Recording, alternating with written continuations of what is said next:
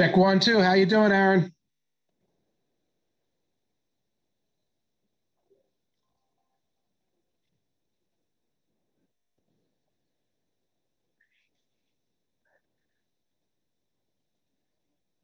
Yeah, I want to talk. I want to talk about the Houston Texans social media schedule announcement, which they didn't even try.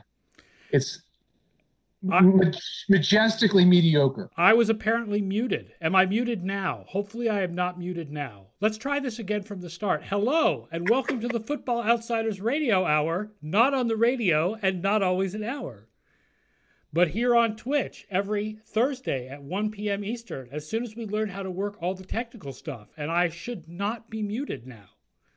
So, um, so yeah, Rivers is hopefully joining us soon. We'll talk about the Houston Texans debacle. We'll talk about some of the content on FO over the last few days, aggressiveness syntax and adjusted interceptions. But first of all, yesterday was schedule release day. Oh, schedule release day. Oh, schedule release day. Now the games are in order.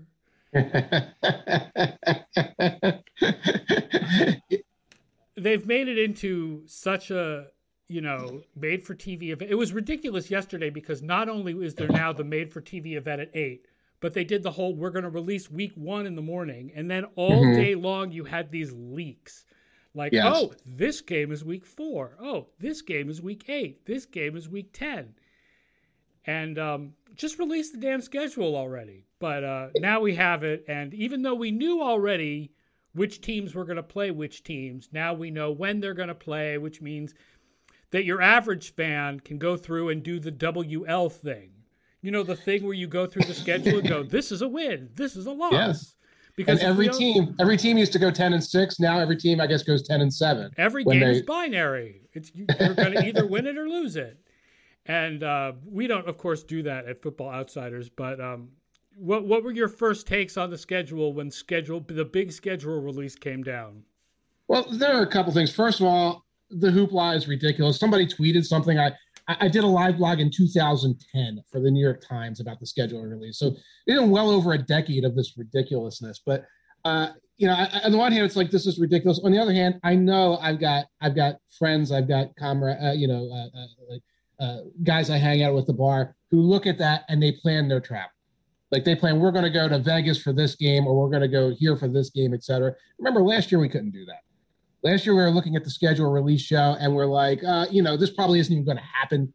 Oh, we'll even be able to buy tickets. So I'm excited that so many people can be excited, and I might be looking at this thing very soon, saying, okay, when am I going to go? Maybe cover a game in this town, that town, go up to New York, whatever. The other thing is, when I watched the show, I will say I'll give the NFL credit. They knew the NFL Network credit. They knew that everyone tuning in had already seen 90% of the schedule.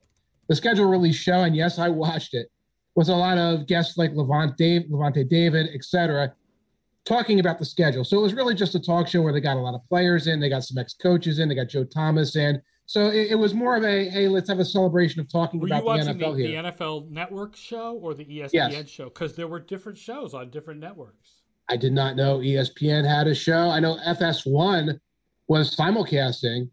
Fox was simulcasting the NFL Network show because no one watches football anymore because of protests. So Fox Sports has to show a scheduled show.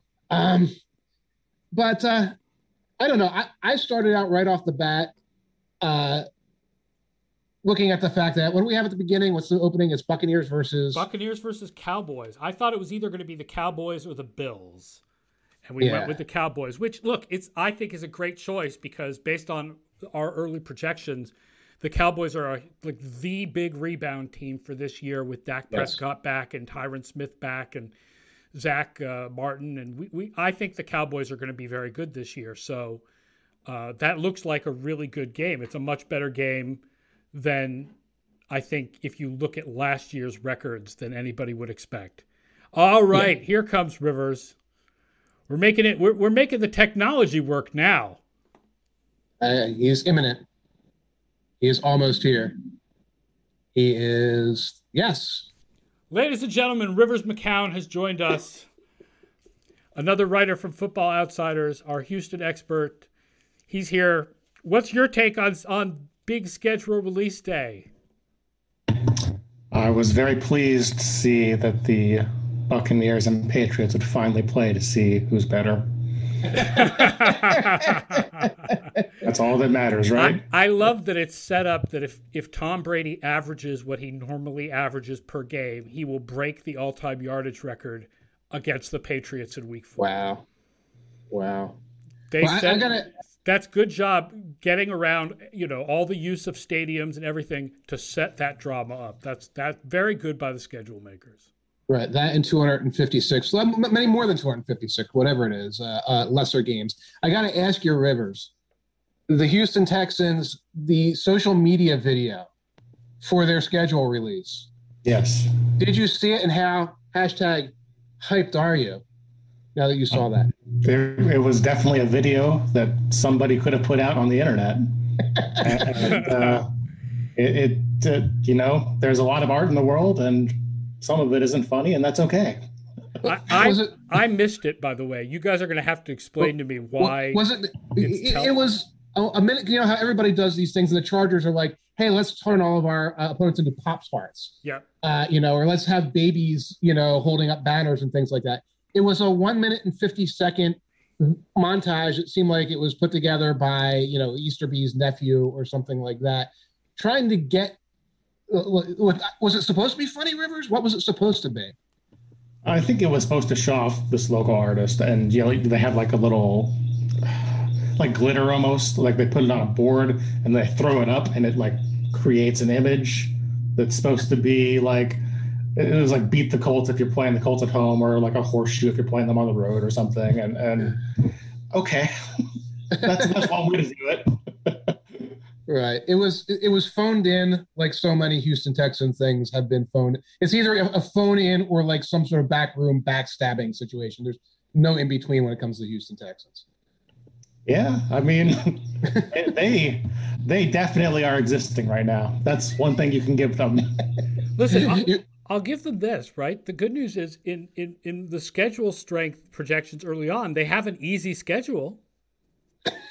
They are an easy schedule. They're part of that for other teams, but they have an easy schedule. So maybe they'll go 6-11 with surprise wins over the Jaguars. And Brian Knowles, who's also a Football Outsiders writer, actually does he like picks every game, just gut instinct. He also had the Texans finishing 6-11, and I was like, that's way too high. Yeah, that's way too high. I should point out, since we've got into the Houston thing, I should point out, like, none of us is expecting Deshaun Watson to be playing for the Houston Texans this year. Right. Yeah, that's I could see it happening maybe in the second half of the season if everything goes wrong for him and he has like no choice. But otherwise, right. Yeah, 6-11 would be a Deshaun projection, I would think, for this team. I'm trying to look to see if they're on any late games or what their prime time schedules. I'm sure they've got one Thursday night. They have Thursday night against Carolina in week 3. Yes, week 3. I've already circled that. And that is, they have 2 West Coast games, and everything else is noon. Everything else is noon Central. 1 o'clock with the Q broadcast team for CBS covering. Right. Right. I'm looking forward to Texans Cardinals. That's I think week 6 or 7. Okay. That one, you get J.J. Watt and DeAndre Hopkins getting some revenge. And that'll be a solve of some sorts for a little bit, and then we'll go back to not feeling anything. Yeah. What I'm missing, what I was looking for, is the annual 2 or 3 Thursday night AFC South matchups of glory that, like, we've come to those Jaguars versus Texans. I know they don't have them this year. Jacksonville is playing Cincinnati on a Thursday night in the battle of the number 1 picks. Tennessee is playing San Francisco on Thursday night. Houston is playing Carolina. They didn't give us the classic Houston-Jacksonville Thursday night game that we get every year. Right. I guess the Panthers fill in that, so they make it even less interesting by putting Sam Darnold in there. Right. Because Carson Wentz is potentially interesting, and clearly the Titans are potentially interesting. So here's Sam Darnold, and McCaffrey should still be maybe pulled hamstring by week 3. That's about where he'll be. So that'll be that game. I will point out, C. Clinton 56 says in the chat that he feels for the teams with Week 14 buys: Philadelphia, Miami, New England, and Indianapolis, because 13 straight weeks is an absolute slog.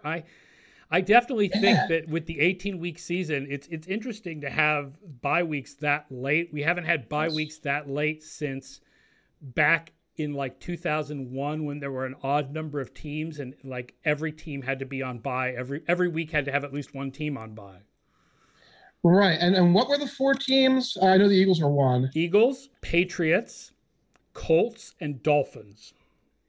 Interesting. I would have anticipated it would have been for anticipated bottom feeders, but there's obviously potential playoff teams in that group. Like, oh, if you're going to week 14 here, we're stacking the schedule against you anyway. You're the Bengals, you're the Eagles. You're not expected to be in the playoff chase. No, but the Colts, the Patriots, and the Dolphins, right, I think are expected to be in the playoff chase. Right. That's the way they did it back in like 99 and 2000. They had the teams that finished last the year before were the teams that got like week 16 and 17 buys. I know that Jim Irsay has been upset about the lack of them hosting Sunday or Monday night games. I think it's like some streak where they haven't done it in like 3 years at this point. Right. So he was a little pissy again last night about that. Yep, they're hosting, but it's Thursday night against the Jets. Yep.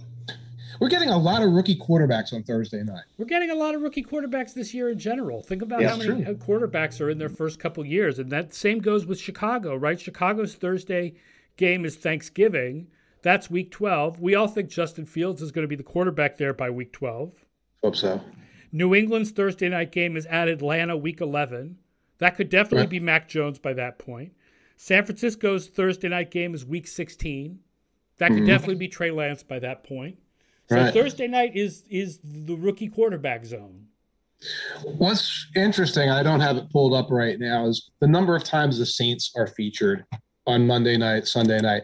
I guarantee you there are some executives somewhere at these networks that don't realize that Drew Brees retired and that they are featuring this Saints team that is likely to be out there with Taysom Hill running the Wildcat in these what they think are, I guess what they think of as big storyline games. I hope not. I mean, first of all, I hope that it's not Taysom Hill. I hope that they put Jameis Winston out there and try to be like a regular NFL team. Their defense should be good. So those New Orleans games shouldn't at least be, unfortunately, what they're going to end up being is like Chicago games. Right? Where it's like the defense is really good, but the offense is not. Yeah. And so you're like, why do we have to watch this all the time? Like, why is Chicago on prime time all the time? And New Orleans and Pittsburgh are going to be this year's version of that. Like, they're going to be all defense, no offense. Why are these teams constantly on prime time? Why do we have to watch these teams all the time? Last year's Patriots, I mean, that's kind of the same thing. Oh, they got they're veterans on defense. The defense will keep the team together. Maybe the option guy will be good at quarterback. Maybe the other guy will be good at quarterback, whatever. It's not, and you're going to keep seeing them. And week 3, that is Patriots against Saints. And that is your battle for what could have been or what was lost. And they're going to spend that entire game probably talking about Tom Brady, Drew Brees, the Super Bowl we never got between them, et cetera, while we watch possibly 2 teams running the Wildcat at each other. Well, we never got Tom Brady and Aaron Rodgers either, so we'll get that discussion too, at some point. But I don't know. Packers week 1. I don't know whether the Packers will have Aaron Rodgers in week 1 when they play the Saints. Yeah. So obviously I came in a little late. I don't know what you guys were excited about, but I will say I'm excited about the Chiefs opening 2 games, the Browns and the Ravens. I think that's a really fun slate. I think that immediately kind of tunes up the tension on who's going to be the front runner. And Chiefs-Ravens is always a lot of fun because you got Mahomes being mobile in the pocket against all these exotic blitzes, and you kind of get to see him at his best. Yeah, I'm not a big fan of the week 1 primetime games that they're starting with. First of all, again, we just talked about this. Giving us Chicago, again, stop giving us Chicago. Chicago and the Rams. Sunday night is Chicago and the Rams. And then Baltimore, Vegas on Monday night. Like Baltimore, yeah, good, but Vegas, man, You notice there's no second Monday night, nightcap.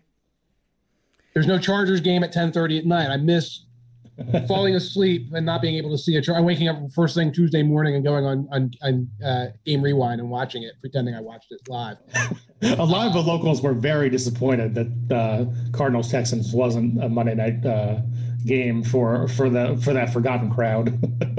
No one wants to take their A-list announcers and put them in what could be the Deshaun Watson grinder where they have to talk about this situation. What's worse is that it goes to the G-list people. Yep. At least Buck and Al Michaels and them. It's like, oh, we've been doing this for decades. We know how to sort of work around these things. But yeah, that spares me from having to hear whoever, I'm not going to call it a particular announcer, waxing philosophical about the Deshaun Watson situation based on no information. It's what I'm trying to do right now, but I don't necessarily want to hear it on Monday Night Football in Week 6 or whatever. And probably Houston's record is going to be bad enough that is going to be the discussion. It's not going to be about what Houston is doing. It's going to be about what happened with Deshaun Watson this year. Right. Well, I mean, listen, they signed a lot of free agents, and this is David Johnson and Mark Ingram's year, okay? So you're just going to have to get used to it. I'll give them that. When we did the biggest holes article for ESPN that ran today on ESPN Plus, it was kind of hard to find a hole for the Texans because they signed so many kind of mediocre free agents that there's nowhere where you're like, well, this position sucks. Like, there's a lot of positions that are like, well, this is mediocre, but it's not that bad. Yeah. As the writer for that one, I definitely empathize with those thoughts. And the other thing about that is you guys were talking last week about their draft, about the trade up. For Nico Collins specifically, they ended that draft with 87 of 90 roster spots filled, and they only signed 4 undrafted free agents. So it almost became a thing where they were trading up to get rid of the picks because they couldn't use them anyway. Because they wanted a bunch of mediocre veterans, I guess. Because you've got to sign Ty Davis, you've got to sign Christian Kirksey, you've got to sign Vincent Taylor. Yeah. These are all useful players, but you don't want them starting for you. You don't need 15 of them at one position. I don't want to see Christian Kirksey anymore. I've got bad news for you. I will always remember Christian Kirksey as the mini guy from Madden. The year that Madden had a bug in it that made Christian Kirksey appear 6 inches tall in Madden Ultimate Team. That, he will always be that guy for me forever. He was that guy last year for the Packers. He was definitely the 6-inch tall mini guy for the Packers last year. It was brutal. And if Packers fans are listening, I know that he was sort of like the guy you would go after, but it was bad. Mike Pettin might have been something to do with that as well. But let me ask you this, Rivers. And please give me a straight answer if you can. I know it's hard. The strength of the Houston Texans roster now, is there one? What is it? Offensive line, I guess. At this point, you got Laramie Tunsil. Titus Howard has kind of grown at right tackle. He's still a little inconsistent. Marcus Cannon probably going to push inside to the guard. Right.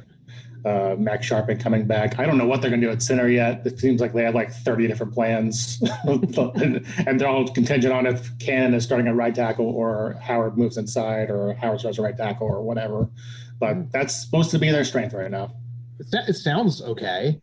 Yeah, it sounds like something that you could put in front of Deshaun Watson. You have a good team, but I guess that can't happen. I was writing some things for Football Outsiders Almanac, and I was writing about the Bengals offensive line. So you could have said Bobby Hart 5 times. I've been like, hey, that sounds reasonable. There's like a Michael Jordan. There's a Billy Price. There you go. Oh my God, Michael Jordan. But anyway, we're going to get sidetracked when I start talking about the Bengals. Sidetracked is fine. Yeah, I went to Twitch camp yesterday afternoon talking about the best way to do Twitch streams, and they were talking about being sidetracked is totally fine. Oh, wow. Yeah. Okay, well, let me tell you. This is the place for every Michael Jordan rant you've ever had. Yeah. We're not talking about Michael B. Jordan. We're talking like Michael D- Jordan here, and he plays guard for the Cincinnati Bengals. He was a heck of a player at Ohio State, as was Billy Price. I think the Bengals might need to send a scout out of state once in a while. It was brutal. It was brutal film. I hate calling the guy out, but the last time I saw film that brutal was when Bobby Hart was with the Played. Giants, and he wound up on the same offensive line. How did Jonah Williams look if you were watching the Bengals? Because he's, he missed the first year. He played last year. He's supposed to have a lot of promise. First round pick. He was fine. He was in and out with injuries. Oh. So late in the season, I wasn't watching the tape late in the year, and I'm going to have to go look at Ryan Finley and the other guy playing. But generally, Ryan Finley, there's a Texan for you. Yeah, he's part of the Houston Texans quarterback battle. Oh my God, that's where he ended up. Yep. Traded for a pick swap. Goodness gracious! Now, I mean, your problem is guys could run right up the middle. That all the Ohio State guys, they aren't good. They're not good ball players, I'm afraid, in the NFL level. Any blitz was like sorcery. And okay, so Joe Burrow's a rookie, so the blitzes are sorcery. They were running empty backfield constantly in Cincinnati. So it's Press Taylor's brother, Zach Taylor. Bargain basement McVay wannabe, third stringer. Goes out there, sees he has a horrendous line and a rookie quarterback. Said, let's go empty a lot. So in addition to like a lot of terrible offensive line play, you bring somebody wide nine off the edge. There's no tight end to block. There's no running back to block him. It's, 5-man protection scheme, etc. So you have a quarterback throwing off of his back foot into traffic open. Which gets you into the how are they going to get the ball way downfield to Jamar Chase problem. Right. They didn't solve the problem. They're like, I'm trying to write about this. Okay, they got Riley Rife, which is like a step up from Bobby Hart. That's true. Okay, so that's one. They needed to fix their entire interior offensive line. They did not bother with this. So it's not like they said, I'm going to pass on Penei Sewell. We're going to pass on him because we're going to take Chase. And then we're going to go. And they did get Cameron Jackson, love in the second round. It's another guard. He's too slow for left tackle, so we'll make him a guard rather than just drafting a guard. And it's the rest of the usual suspects in there. There were like 500 centers in this draft. They did not get any of them. They're going to run out there with Price and the other guy again, Hopkins. And it's not going to be good, and it's going to be potentially dangerous again for Burrow. And it will be a lot of what we saw last year, which is empty backfield, and they're not getting the ball downfield to Chase. He's running the hitch because the ball has to be out of Burrow or whoever's hand in 0.037 seconds. One thing I think about a lot when we talk about the Bengals now is Charles McDonald, who is with USA Today, I think, now for the win. Like towards the end of last season, he pointed this out. He was like, if somebody asked you to pick Zach Taylor out of a lineup of 7 people, would you know who he is? I just called him Press Taylor's brother. So the quarterback coach for the Eagles, I know who that is. That's the brother. Can you name the defensive coordinator? I have no idea who the defensive coordinator is. I have no idea what Zach Taylor looks like. It's Lou. It's Captain Lou. Lou something. Yeah. Lou something. I know that only because I wrote their chapter last year. And it's not Albano, but it's close enough. His name will not stick in my brain. I do this professionally for a living. And that coach's name. So, and of course, it's like, well, who's their front office? Well, it's Duke Tobin. And who else? It's Duke Tobin. Everything about this team has got anonymity. Lou Anaramo, by the way. Anaramo. Captain Lou Anaramo. Everything about this team has sort of anonymity, and it's like the Boston market that's still next to the interstate. Even though the company went out of business 10 years ago, there's still a Boston market there. Somehow there's still chicken there. Somehow there's still mashed potatoes and mac and cheese there, and no one knows how. But that's who the Bengals are at this point. It's like the franchise goes on because they're one of 32. Well, you see, I can't really hate on the Bengals because they beat the Texans in Week 16 last year, and Brandon Allen threw for 370 yards against the Texans. Brandon Allen. Yes, Brandon Allen. Yes. CO the Legend says, I'm going to hope for the best for all Bengals fans, but I feel like we've seen this mistake before in which a team prioritizes receivers over the offensive line. Remember the Joey Harrington Lions. Every year for 3 years, drafting a wide receiver. Right, and talented wide receivers. There's no question. Yes. Like the guys they took, certainly everybody liked at the top. Right, like Mike Williams didn't turn out to be a thing, but everybody loved Mike Williams when Detroit drafted him. No one thought that was a wasted pick or anything. But right, I think there was one of the dudes because Rodgers was another one, and he was really talented. He was a heck of a player for a couple of years. He was 03, I think. Yeah.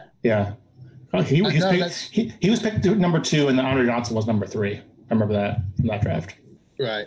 But no, and yeah, that's an absolutely good point. That's the Harrington Jets to the other teams that did that too. I'm trying to think off the top of my head. if you plan to pass on Sewell, and by March they should have been looking at it like, oh, the 49ers have traded up. It's going to be quarterback, whatever the hell the Falcons do with us. There's a really good chance we're going to be sitting there with Penei on the board and the wide receiver or Pitts of our choice. What are we going to do? The moment they said we're not going to take Penei for reason X, Y, Z, they should have been, what are we doing on this offensive line? Are we going to go out and get more veterans? Are we going to go out in the second round, get a center, in the third round, get a tackle, in the fifth round, get a guard? They did draft 2 guys. Both of them are projects. That's what they do. And they did none of that. And that's kind of part and parcel with how this team operates, where they, let's go get a receiver. Let's go sign a cornerback. Let's go get Chidi Awuzie and get rid of William Jackson. It's like this. It's almost like the random Madden AI personnel changes. That's how they do business. Yeah, I would say that it's easier today than it once was to do, to kind of short the offensive line. But at the same time, if you get too into that strategy, you just wind up in the Super Bowl with like Nick Allegretti trying to block 3 people, and that doesn't work either. Oh my God. Yeah, Kansas City sure took the exact opposite tack this offseason. Yes. Yeah. They were like, this is our weakness. We're doing everything, but we're going to throw as many players as possible at this weakness. Like, guys are not, they have way too many guys for starting jobs, but they're like, we are prepped for injury. We are ready. And you can say, well, of course, since they were defending champs 2 years ago, defending conference champs, they can grab a veteran's going to come to them. They might be able to make a move. Well, the Bengals had money coming out their ears. You can make money talk and say, oh, well, the Chiefs are there, but we're going to get you and another guy, and we're going to draft another guy, and you're going to be blocking for Joe Burrow, and look how much more we can pay you. You can do that, but they did it and got Riley Rife. Yeah, he's Riley Rife. He still plays. Yeah. So the primetime games, getting back to the schedule, yes. we're going to be subjected to New Orleans a lot. 5 primetime games plus Thanksgiving. Yes. Yeah, it's going to be brutal. Pittsburgh a lot, 5 primetime games, but also Green Bay, and they're also on Christmas, so that's good. Lots of Green Bay. Hopefully it'll be Aaron Rodgers. C. Clinton points out that if Aaron Rodgers gets traded, there is a lot of flexing coming on the Packers. Yes. Yeah. Yes, I agree. They stacked it that way on purpose, too. I think a lot of their games are later. Yes. There is a perfect storm of horrible here that happens where Roethlisberger fades the way I think we anticipate. The Jameis versus Taysom thing turns into a double knockout, and your choice is Wildcat or interceptions. And it's the Jordan Love, Blake Bortles story while Aaron Rodgers screams at production assistants at game shows. And all of these primetime games are disastrous. And I know that they probably maxed out on Ravens, maxed out on Chiefs. They did all the Brady that's going to choke down our throat. I'm wondering, why they chose to feature those teams more. I guess I would feature the rookie quarterbacks more, or I would be attacking the Browns more. I do think the Browns deserve more, yeah. But I guess they're kind of more of a running team, and that's not really as exciting. But I love it. It's great for me. But Green Bay is Rodgers and a huge fan base, like Pittsburgh. Yes. That's the reason why you get so much Pittsburgh is because Pittsburgh has national. Same reason you get the NFC East a lot. Right. I was trying to decide what's my favorite week of the season. You've got week 5 is my favorite for the primetime games because you've got Rams Seattle. That's an actually really good Thursday night game. Yeah. Buffalo Kansas City on Sunday, and then Indianapolis Baltimore on Monday. That seems like a good collection of primetime games. The other one is week 4 because Jacksonville Cincinnati doesn't sound that exciting until you're like battle of the number 1 picks. Then it's like a little more exciting. Right. Pittsburgh Green Bay is the 4 p.m. Sunday game. Tampa, New England Sunday night is just going to be colossal. Yep. And then Vegas Chargers. I almost just said Clippers like I usually do. Vegas versus the Los Angeles Football Clippers on Monday night. The football Clippers didn't get screwed schedule-wise this year. I think because of Justin Herbert. I think that there's more of a interest in seeing them. They're not just traveling to the East Coast for morning games as much anymore. I think they have a little bit more of a primetime presence, and that's one of the teams I would say, I would feature this team more so that we can see this up-and-coming player and see the stadium, of course, and some of the other things like that. You mentioned week 5, Aaron. There's also Breakfast with the Jets. Oh, 9 a.m. in London on week 5, yes. Yes, Jets, Falcons. Just those morning games, and I'm a morning person, so on the one hand, I like it. On the other hand, those Sundays tend to be the 14-hour days for me. I can't. And having me not be able to go out and maybe get a breakfast or something like that is tricky, especially when it's always some combination of Jaguars, Jets. Like it's never okay. You're waking up and it's going to be Tom Brady versus Aaron Rodgers. That's not happening. And this is good. This is going Patriots to be there one time, I think, right? Yeah, but I think that was played at 1. I don't think that was at 9 a.m. That was one of those games that was played at nighttime in Britain. Nighttime in Britain. Okay. Yeah. So that will start out like, and then, by 3:45, I'm sort of fatigued of football because I had to try and think of interesting things to say about Matt Ryan for the 14th consecutive year. CO the Legend says, to be honest, I'm still surprised that Chicago gets so many games unless the NFL is anticipating a lot of Justin Fields this season. I think it's the same reason we keep getting the NFC East. It's just the size. It's the size of the fan base. Yep. Yeah. Chicago is still the third biggest city in America. Right. And they have a pretty good region around them. They do have some national juice, I think. Fields is part of that. I don't love it. And again, that seems to be a steady diet of, 14-10, 16-13 slugfest. I don't even like really great defensive games, but it's like everybody's just sort of, grinding. We're still getting a lot of the NFC East on Sunday and Monday Night Football, even though that looks like a bad division. Like there's Giants, Washington on Thursday night early. There's Philadelphia, Dallas on Monday night early. Yeah. Yeah. When I look at a schedule, I go right to when do the Eagles play a night game, in part because I try to go to local brew pub where I can watch 6 TVs at once at 1 o'clock. And if the Eagles are on at 1 o'clock, which they are almost every week this year, most of the TVs are tuned to the Eagles. I have to beg, borrow, steal. Like I need to cover this other game. I need to watch this other game and this other game. So I looked at week 3 and that's Eagles Cowboys. I'm thinking the Cowboys are going to romp in that game. But then I look at the 1 o'clocks and there's, there's some interesting stuff there. It's like Colts at Titans is a good game. And, Philly fans, we get our dose of Carson. We get our dose of Carson at 1 o'clock on week 3, our carcinogenics. I wonder if they're going to go out of the way. I wonder if they're going to go out of their way to show Indianapolis in Philadelphia, show Colts games in Philadelphia this year, the way they go out of their way to show wins like in North Dakota. Yeah. I think we may have lost Rivers. So yes. Hopefully he calls back in. Oh, no. We had a little disconnect. They may well do that. What you were saying, they may well do that. That is the CBS game. And normally I think the TV game would be the Steelers because they think Philadelphia is a suburb of Pittsburgh and all the things you said, of course. Well, we still get Giants games here. I think Tom Brady going to Tampa Bay finally ended that business. But for years and years and years and years and years and years, the NFC Network sent, first CBS, then Fox, put Giants games on in Boston for the 6 old guys who are left from before 1960, when there was no team in this town and everybody in Boston were Giants fans. And there's like 6 old guys that still want to watch the Giants. And so they subjected us to the Giants constantly. Right. And it's like a playbook from decades ago. It's like, especially nowadays, any fans our age and under, which is pretty much all the demographics at this point, they want to watch the big national game. They're like, well, if the Eagles are not on, you better please get me the Giants so I know what's going on in the NFC. So if we want that, we've got a satellite package. We want to see the Chiefs. We want to see the Ravens, who you do sometimes get in Philly. So I'm surprised that like the broadcast networks still get that. But in point of that, the week 3 when the Eagles are on Monday night, that's the Chiefs Chargers 1 o'clock.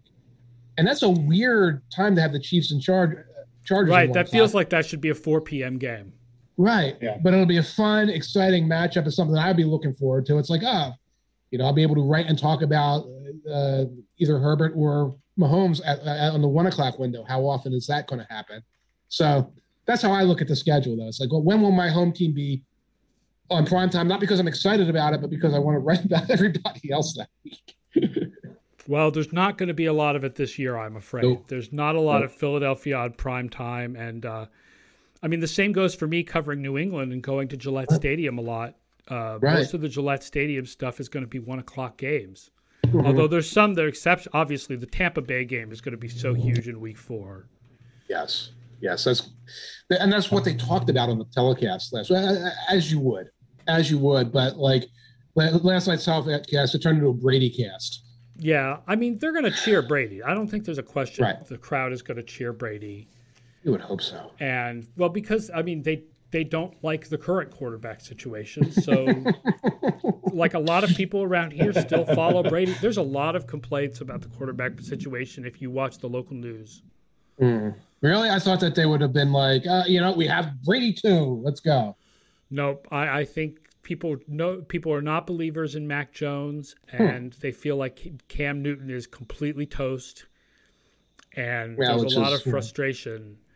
Which, again, a lot of the frustration is, why did they get rid of Garoppolo when, one, we don't know if Garoppolo is really that good outside of San Francisco's scheme, and two, they couldn't have paid both of them. Like, it's right.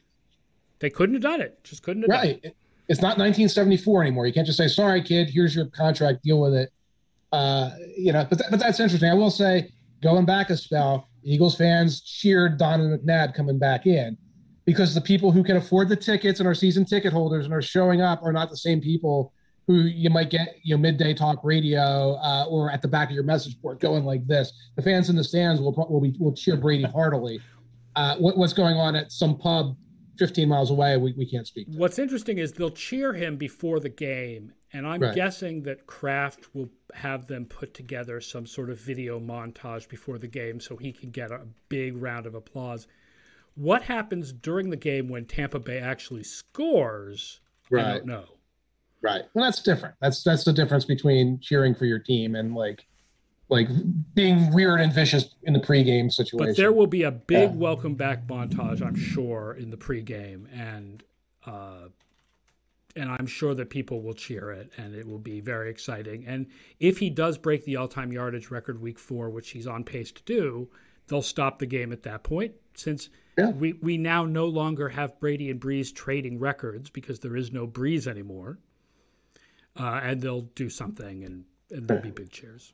Will we be able to bet the post-game interaction between Belichick and Brady?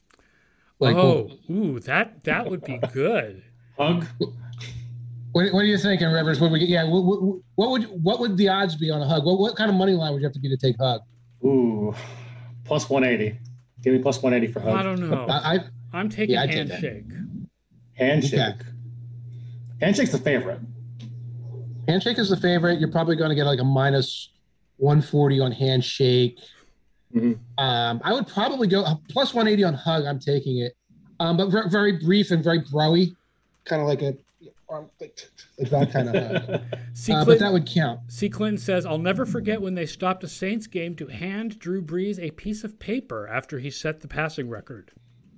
I don't remember. What was it? A piece of paper? Was it a card? Give us more details. I think it was like a certificate or something. Yeah. Yeah, it was a certificate. I think. Even though he was going to trade it with Brady for the next whatever, like we all knew that those records were all going to be traded between the two of them back and forth. So, a certificate, like a certificate of authenticity. You authentically passed for this many yards. We have Beckett graded your passing yards accomplishment. It's 9.5. Yes. We had Eli Manning Beckett graded, so it's safe. I should have just brought like a satchel of money to him. Like, here's all the back salary cap that we have to pay for the next 2 years. Yeah. The other interesting thing about the schedule is the rest. The Patriots actually got kind of screwed by the schedule makers, that they have to face 3 different teams coming off the bye week, and they have 15 fewer days of rest than their opponents. Chicago has 14 fewer, Washington 13 and a half. On the other side, Carolina has 12 and a half more days of rest than their opponents, and they don't face a single team coming off a bye week. So now I'm really excited about the 6 and 11. I'm sorry. I just realized what they gave Drew Brees. It was an autographed picture of Taysom Hill. That's what he got for breaking the record. I love that. Now, a lot of times, we've never studied days of rest as a. Everybody has shown that it is helpful. It's helpful to have more days of rest, but it's small. It's a small advantage. You would figure it's tiny. And the other thing is, I started trying to look for crazy travel, because I'm always on the lookout for that. Oh, the Dolphins have to go play the Seahawks, and then they have to come home Then they have to go play the Chargers, and then they come home for one home game before they go. Don't see a lot of that this year, which is it's encouraging. I don't want games to be decided by that. One thing I did notice is the Ravens at one point in the schedule, Ravens have Browns, Steelers, Browns. Last two are on the road. Now that's not high travel, but like that's a heck of a schedule. The Browns, Steelers, Browns. The Browns have Ravens bye week Ravens. Yes. So the Browns get a break in between the Ravens sandwich, and the Ravens get the Steelers. Or even if if they're going to beat you up on defense, that is going to be our number one right now. That is our number one projected defense. Pittsburgh's defense has been good for years. Like, say all you want about Roethlisberger's arm and how completely noodle it is at this point. Like that defense is still going to be good, and they are still going to beat you up. Right, and it's going to be a team. They love the physicality. They always talk about. They're going to be that on both sides of the ball. And when you talk about something that could change that division. Those three teams and that weird thing, the Steelers are not really involved in all that. Their Steelers are just playing a Steelers schedule. But the idea that like a win or loss between a Ravens and the Browns could be based on rest, a bye week versus a rough week, a rough stretch, et cetera. That's fascinating because that could change the whole complexion of that division and then balance of power in the conference. The other tremendously weird schedule thing is the NFC East, where Philadelphia ends with 4 straight NFC East games and Washington ends with 5 straight NFC East games. Like, all the NFC East games are stuffed into the last 4 or 5 games of the season. Like, it's kind of kooky. If I'm a head coach, that's great, because then I can just be like, oh, well, we're 2-7 now, but it's okay. We've got 5 divisional games coming up. We're only 0-1 in the division. Gettleman saying that in December. We're 1-0 in the division, so I don't know what you're talking about. Whoever gets that, there's a Thursday night game in week 2, Giants at Washington, and whoever wins that gets to be 1-0 in the division for like 3.5 months. Gettleman circle at games. Yeah, I think part of the logic is if the division turns out to be good, if they spit out a interesting team, that's lots of flex material there. That's like the raw material for saying, oh, we can put that in prime time. And Aaron Rodgers is hosting You Bet Your Life, so we can pull them out of there, et cetera, et cetera. So I guess that's part of it there. Part of it is also let's just get all that potential garbage into the back of the schedule where you'll have a guaranteed market because, again, Eagles fans and Giants fans are watching those games even though the teams stink. CO the Legend says, if the NFC East turns out to be weak, then that closing stretch for the Eagles could be very important. Well, yeah. I mean, I don't think the NFC East is going to be as weak as people think it is. Because I think Fitzpatrick will at least be moderate for Washington, and I think Dallas is going to be really good. I agree. I think Dallas will be good. Okay, Washington will be an all-defense team. And I'm trying to wrap my brain around the Giants at this point. The Eagles, I don't know what to tell you, Eagles fans, at this point. I know there's a lot of optimism around Jalen Hurts, and I try to be optimistic. I know there's excitement around Devontae Smith, and there's reason to be excited. This roster is rough. And there's a lot of guys that you look at and say, it's not that rough because you remember them from 4 or 5 years ago. And it's a ticking clock. What were we thinking last year when we talked about how deep the Eagles roster was in the chapter in the Football Outsiders Almanac? And then in 1 year, it's just been their depth has just been destroyed in like a year. Like what we thought was a deep roster has just been annihilated. I'll say so because I'm always, whatever deep and knee deep in this team. Rivers' last 2 years, perspective, other conference, other side of the country, whatever.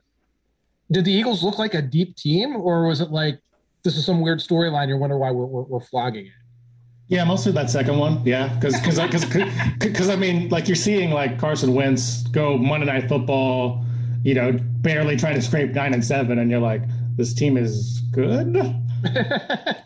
Well, they just had a lot of injuries, and so we were like, oh well, if they could just stay healthy at like an average amount of health, but they first of all can't stay healthy at an average amount of health, and second, CO the Legend says, and this is true, what turned out to be possibly a deep Eagles roster turned out to be full of players that weren't as good as originally thought, highlighted by Carson Wentz. I mean, yes, and that's it. And there are a lot of people because I was like, this team is deep. And there were a lot of people, not just here, but Bleacher Report, this team is so deep.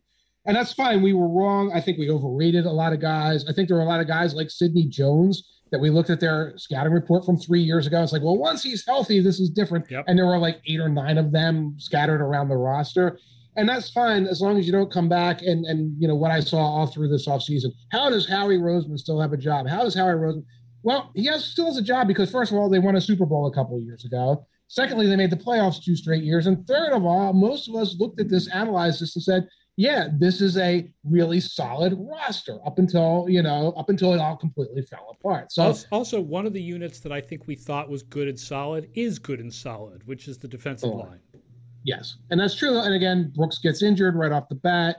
And now part of the problem you face now 4 years removed from the Super Bowl is like, okay, Brooks is an injury case. Kelsey's aging. Yeah, they brought in, the young man from Alabama that's going to be the potential replacement there.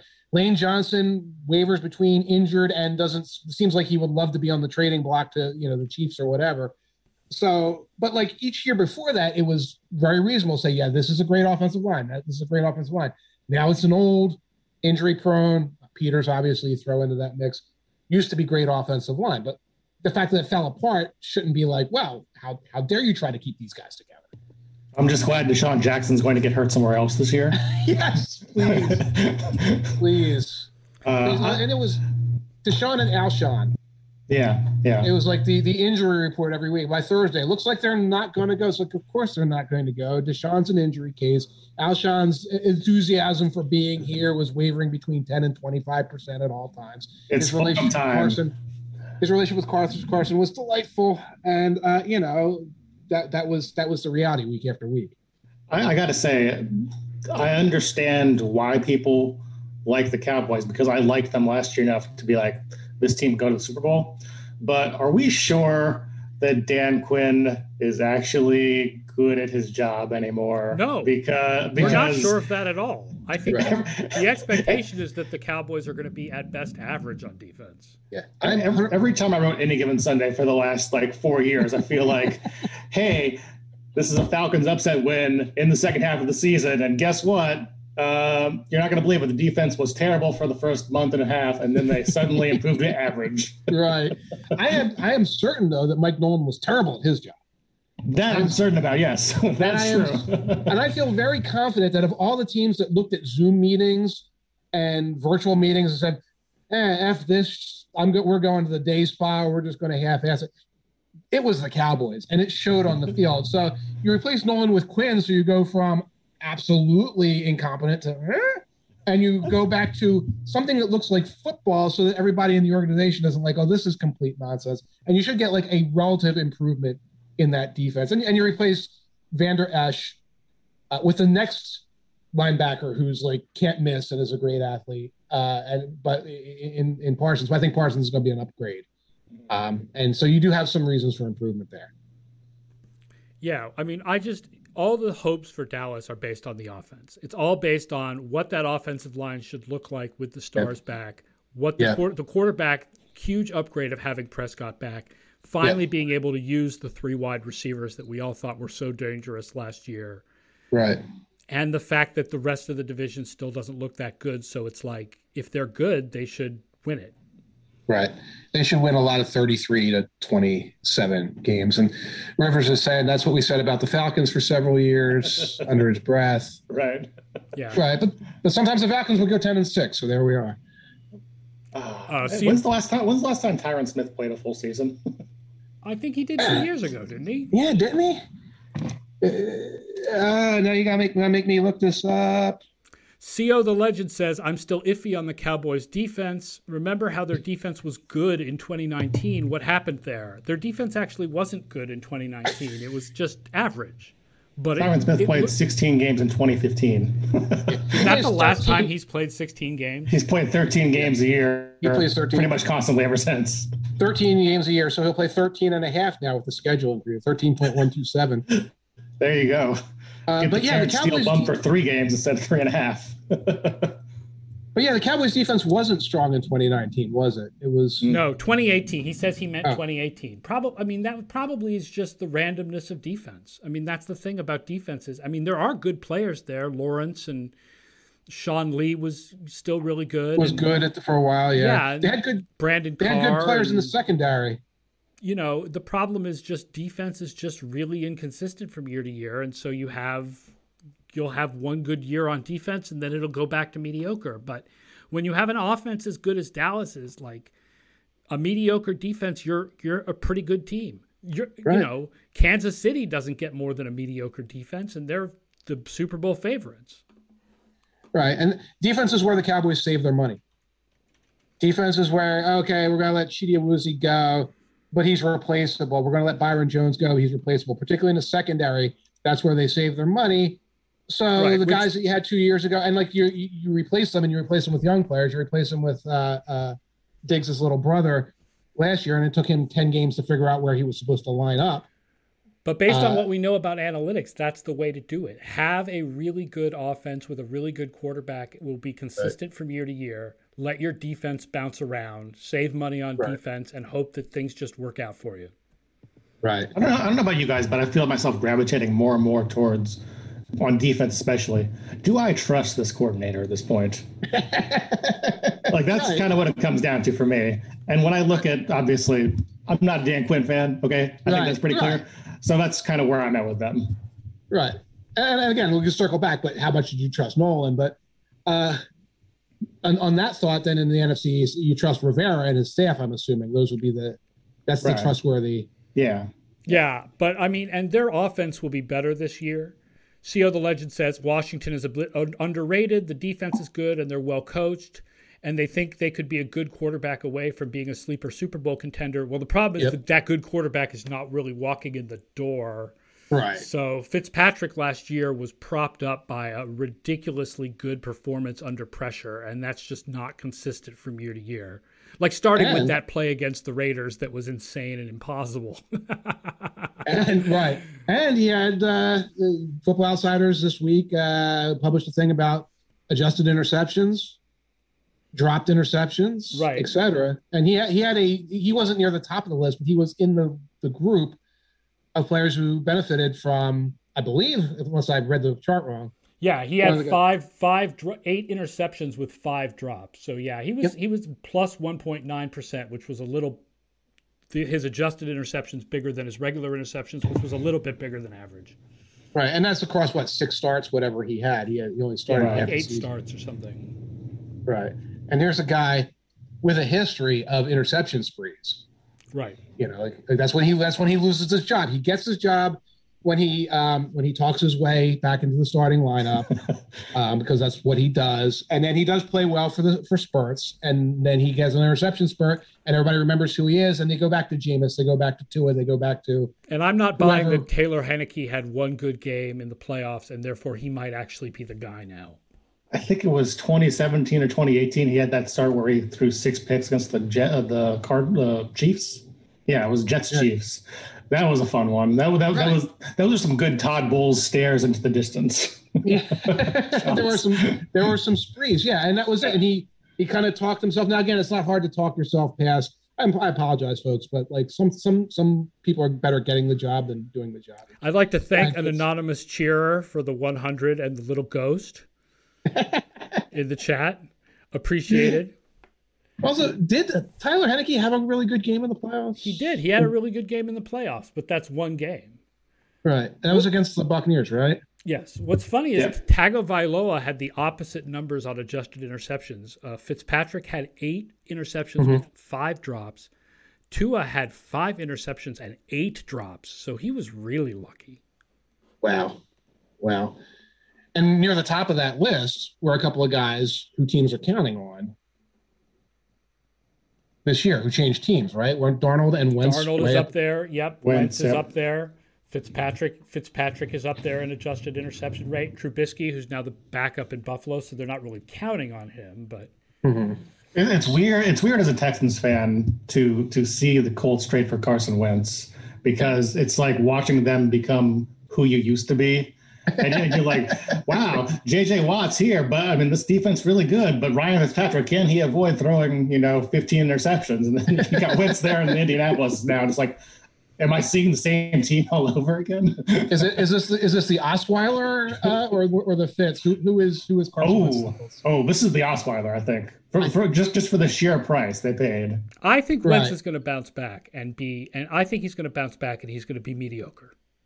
Okay. I think bouncing back to mediocrity. Yeah. But do you know what a huge step up that would be from what he was like last year? That is a big step up. Right, but it's also not a step up from what the Colts had last year. No, but right. with their defense, and if Tennessee takes a step back, which I will preview that our projections have Tennessee taking a step back, Wentz being mediocre with that defense could be a division title. Yeah, I mean, it absolutely could. And a first round loss. Like last year, I was really optimistic about the AFC South. Like you had Watson growing up, you had the Colts and the Titans both becoming kind of divisional players, and I feel like this year it's more like, oh right, it's still the AFC South. We're not going to project this, but if Lawrence is the prospect that people thinks he is, Jacksonville could win the division. They absolutely could. I wouldn't be surprised at all. Like, it's not likely, but it's a story that you can tell. It's kind of just like the initial luck Colts. What I mean by it's a story that you can tell. It's like if I tell you that the Giants are going to win the division, like that's a hard story to tell. Like we know it's possible, but it doesn't sound realistic. Jacksonville, like Trevor Lawrence is as good as advertised, and the AFC South is overall down, so Jacksonville wins the division. The narrative makes sense.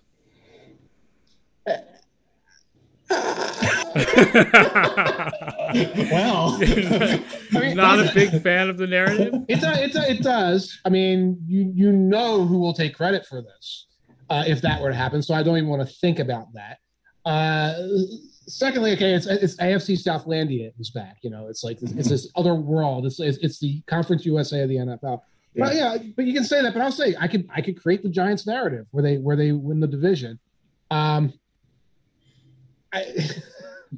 sorry. The other part of the Jacksonville narrative is those college coaches coming to the NFL tend to be much better in their first year before they completely lose control of the locker room. Right.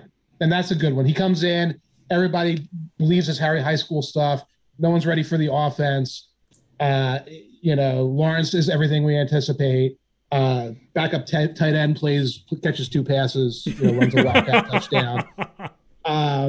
Travis Etienne does this. Yeah, you can see. I mean, it's a real stack up. I guess the problem is Carson has to go back into the field position hard for that to happen, and that's a real drop off for Tennessee because I can see all the ways Tennessee could drop off. I just can't see them falling to the point where they're vulnerable to the Jaguars. ESPN, by the way, in the Biggest Holes article, made me add a sentence about Tebow to what Rivers' write-up about Jacksonville needing a tight end. I knew it. Yeah, because they have Chris Manhertz and Luke Farrell. Like that's not a talented tight end group at all. Nierm says, "Imagine if Tebow has a good season and gets a real offer somewhere next year. What's a good season for a 33-year-old who's never played the position before, though? 2 catches. Right. I mean, I already got to witness and I didn't want to bring the guy up, but of course we have to. It's like I already witnessed the highlight montage that they dragged out of him running options in 2011 for the Broncos. Like here's all the highlights, and you have to kind of cobble them together. Obviously, there's one big one in the playoffs, and then there's a lot of nonsense. I'm not ready for he winds up being the one of the tight ends in the mix, catches 11 passes for 63 yards and 2 touchdowns because he runs some kind of trick play at the goal line, and we have to talk about that. Mm-hmm. We have to talk about the season Manhertz could have, the season that, every Rico Gathers season. Do we have enough blocking stats? Do we have enough blocking stats to talk about the season that Chris Manhertz might have? Listen, every James O'Shaughnessy season is worthy of a 30-minute montage. Hey, James O'Shaughnessy catches enough passes to be he'll get a full table in Football Outsiders Almanac. So that's right, and I've got to write his comment. I'm so thrilled. If Jacksonville goes 0-15, does Tebow see time at quarterback? No. Here's my problem with Jacksonville, though. Okay, so you got Joe Cullen as the defensive coordinator. He last coordinated a defense in Indiana at 2000 in 2004. Wow. So that's where I'm really having a problem. It's the 32nd ranked defense DVO last year. So obviously really bad to start with. There's some kind of floor, but then you're like, how is this guy supposed to turn around? What confidence do we have? I don't know if you know this, but the game has changed somewhat since 2004. Yeah, and from Indiana to the NFL, Right. And that's some next level cronyism. And one of the things, I don't know if you guys saw Teddy Bridgewater's comments, where he was talking about the Matt Rule and the Panthers. And it's like, we really didn't do a lot of 2-minute practicing and install. I did see that. We didn't do a lot of goal line practicing and install, and it showed. And you can look at the Panthers' close losses and say, yeah, this team was bad at the in the red zone. It was bad at 2 minutes, etc. That's the kind of thing when the college coaches come up that they might just do totally differently there. It's like, oh, we do that installation in April during spring games and all this other stuff, where you could have this coaching staff come in and forget the fact that the game has changed, whatever. It's like, oh, we don't install like situationally as much as these NFL teams do because we just do it differently in college, or we did it differently in 2003 in the Big Ten, and that's where you lose to the Texans. That's where you lose the Jaguars-Texans game because you didn't do a red zone defense install. And Tyrod Taylor ran wild on you with Duke Johnson running an option. Because you ran what was it? James Robinson 4th down pass inside the red zone. Because you're like, that was cute. This worked against Purdue in 2005. I don't know why it doesn't work now. I actually feel like it's one of the really big questions analytics that is unanswered. When you have something like red zone, where we know that it's not that consistent from year to year, like being better in the red zone than you are overall. Does that mean that you should be spending more practice time on it to beat the trend? Right. Or does that mean you should be spending less practice time on it because it's going to regress? And I have no idea what the answer to that is. Right. I would recommend employing DeAndre Hopkins and keeping him, because it turns out that in the red zone he's good at catching the football. Gronk is good at that too. You should keep him too. Yeah, you should try to have a fun enough locker room that Gronk wants to stay on your team. I think that would be. Will the Texans ever run a Duke Johnson option? They did. With him, was he a Wildcat quarterback? So what they did was they handed it off to him, and then this was in the Lions game, I think. They threw it backwards on Thanksgiving, and like Deshaun Watson was just like, dude, give me the ball, because literally there's guys wide open down the field. And so he just like, okay, hit Will Fuller for a touchdown. So they didn't so much run an option as an option happened. Right. Duke Johnson now unemployed, I think. Still hasn't signed anywhere yet. Is Kiki D still on the team? Kiki Cutie? Yeah, he's still here. The cutie? Don't go breaking his heart. Last year of his rookie contract. I love watching him motion 35 yards into the backfield and then change direction to like run a screen that they don't throw to him. That was my favorite Bill O'Brien. I'm going to miss it. My favorite Bill O'Brien concept. He basically let's take the fastest player on the field and erase him by putting him back where like the drone that like has the camera sits. A friend gave me 2 autographed Bill O'Brien 8x10s that I have no idea what to do with them. Put them on the wall, man. Auction them off. Football Outsiders auction. Okay, Football Outsiders auction. I like. Yeah. Join the Twitch stream. Give us a 5-star review. I don't know if that's a thing. We can give them away as a prize in the new returning loser league. There you go. Yes. Please come take my autographed Bill O'Brien pictures. You have 2. You can have 2. You can spare one. I can spare both of them. So thank you to Collins and Philbo Baggins for what I think are bits. One more time, I'm going to take one more question for this week. At this point in time, is there a team that was good or decent last year that is being projected to crash and bottom out? And I'm trying to remember what the projections look like, but I think the closest thing is Tennessee. They're not really projected to bottom out. They're just projected to be mediocre.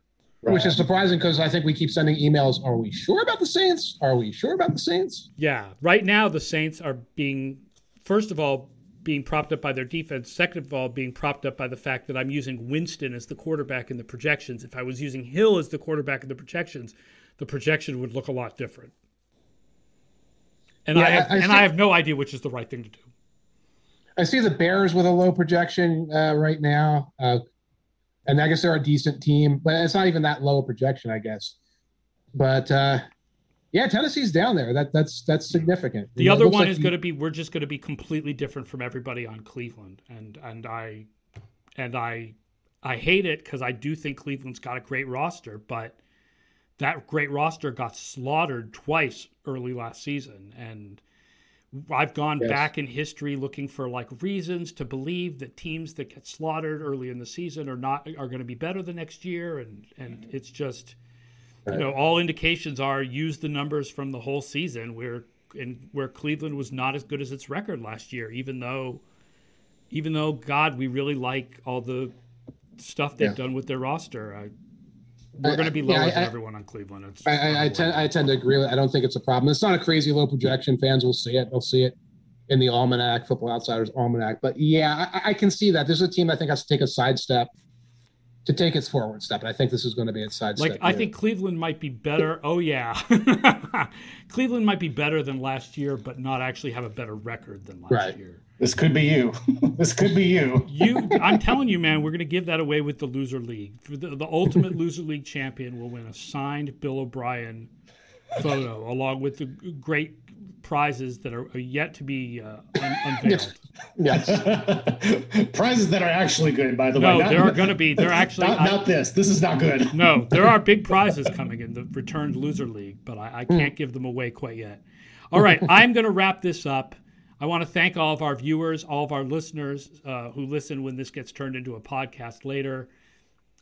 Thanks to everybody. Reminder, Football Outsiders Radio Hour on Twitch is Thursdays at 1 p.m. Eastern. Please come and interact with us. You can ask us questions in the chat. You can talk with us. We will take your questions every Thursday, 1 p.m. to 2 p.m. Me joined by various Football Outsiders writers. And we'll wrap it up. So join us again next week and we'll talk more football. I want to thank Rivers McCown and Mike Tanier for joining me this week. And thank everybody who watched. And we'll see you guys next week. And if you don't come and watch this, Jack Easterby will replace you with Jaleel Johnson. or your cat, which is doing some strange stuff in the background, my friend. We need to get Rivers' cat in the background of every episode, I think. I'm for it. Rosie's for it as well. All right. Playing safety, Rosie. Okay. Bye, all.